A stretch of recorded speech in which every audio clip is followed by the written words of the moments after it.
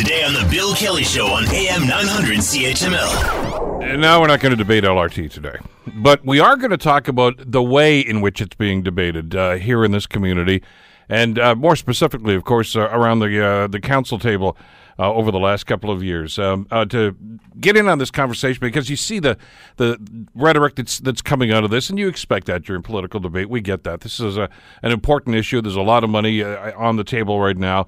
As to exactly where that money's supposed to go and where is it coming from, and et cetera, et cetera. It seems to be a point of contention with some people. But the phrase you can disagree without being disagreeable comes to mind here. But that doesn't seem to resonate with too many of the people around City Council, or for that matter in the community, when it comes to how this is being debated and discussed. Joining us to talk about this is our former Hamilton Mayor Larry Diani, who joins us here on the Bill Kelly Show on CHML. Good morning, Larry. How are you doing today?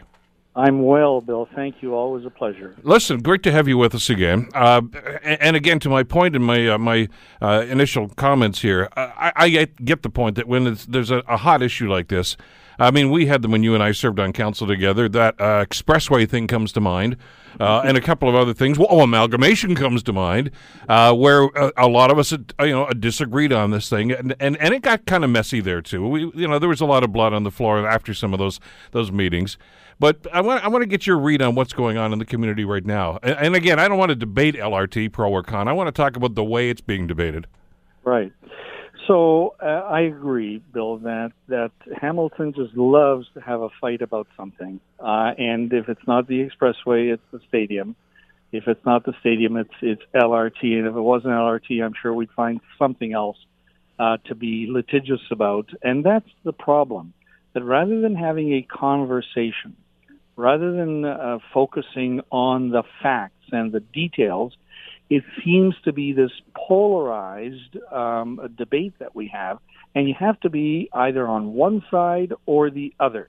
It cannot be sort of in the middle where you're seeking information, you want to be told some facts, and then you reach your own conclusion.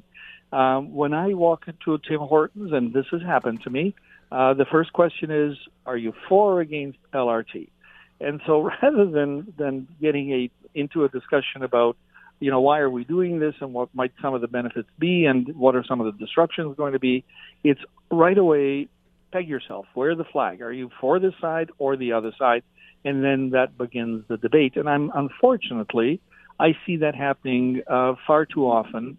And I think it infects the council colleagues, who should be colleagues, know each other, and it influences the way they debate the issue at the council table, so that they're not talking to each other, they're talking across each other to maybe a constituency that they either have or imagine to have.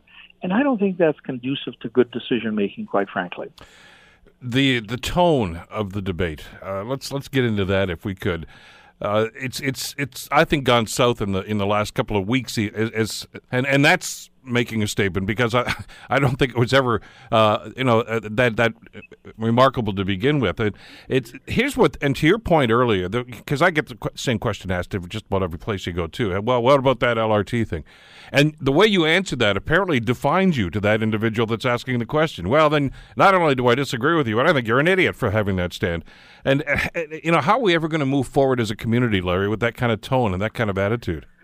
Well, it's difficult, but at some point we will move on once a final decision is made. And that in itself, the fact that even though we think we've made a final decision, it's still up in the air and hanging by a thread, according to the mayor and some of the councillors that I've spoken to, also indicates what the problem is.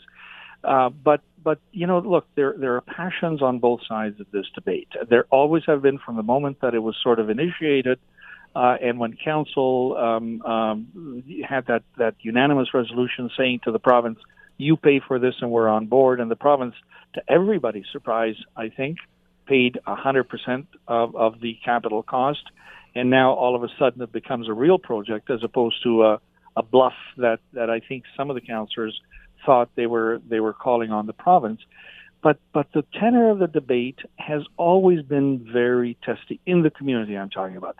You've got the advocates who really believe in this project and have all kinds of good reasons as to why the project needs to go ahead. who have, unfortunately, in some cases, gone to the extent of criticizing, whether it's public or counselors, and especially counselors, criticizing them personally for the positions that they're taking. And I've used the word vilify on Twitter this morning because there has been some vilification of positions, which to me seems counterproductive, because these are the people that at the end of the day are going to be making the decision. And if I'm a member of the community and I want somebody to vote the way that I think they should, I want to appeal to their better sense rather than criticizing them personally for a position that they've taken or questions that they're asking. But we're beyond that. You know, I've seen lots of Twitter and social media stuff that has taken people to task personally for the stand that they've taken, and, you know, calling them liars and prevaricators and all sorts of things. I don't think that's productive, even though I do not for a second doubt the sincerity of the advocates for the position that they hold. Want to hear more? Download the podcast on iTunes or Google Play and listen to The Bill Kelly Show weekdays from 9 to noon on AM 900 CHML.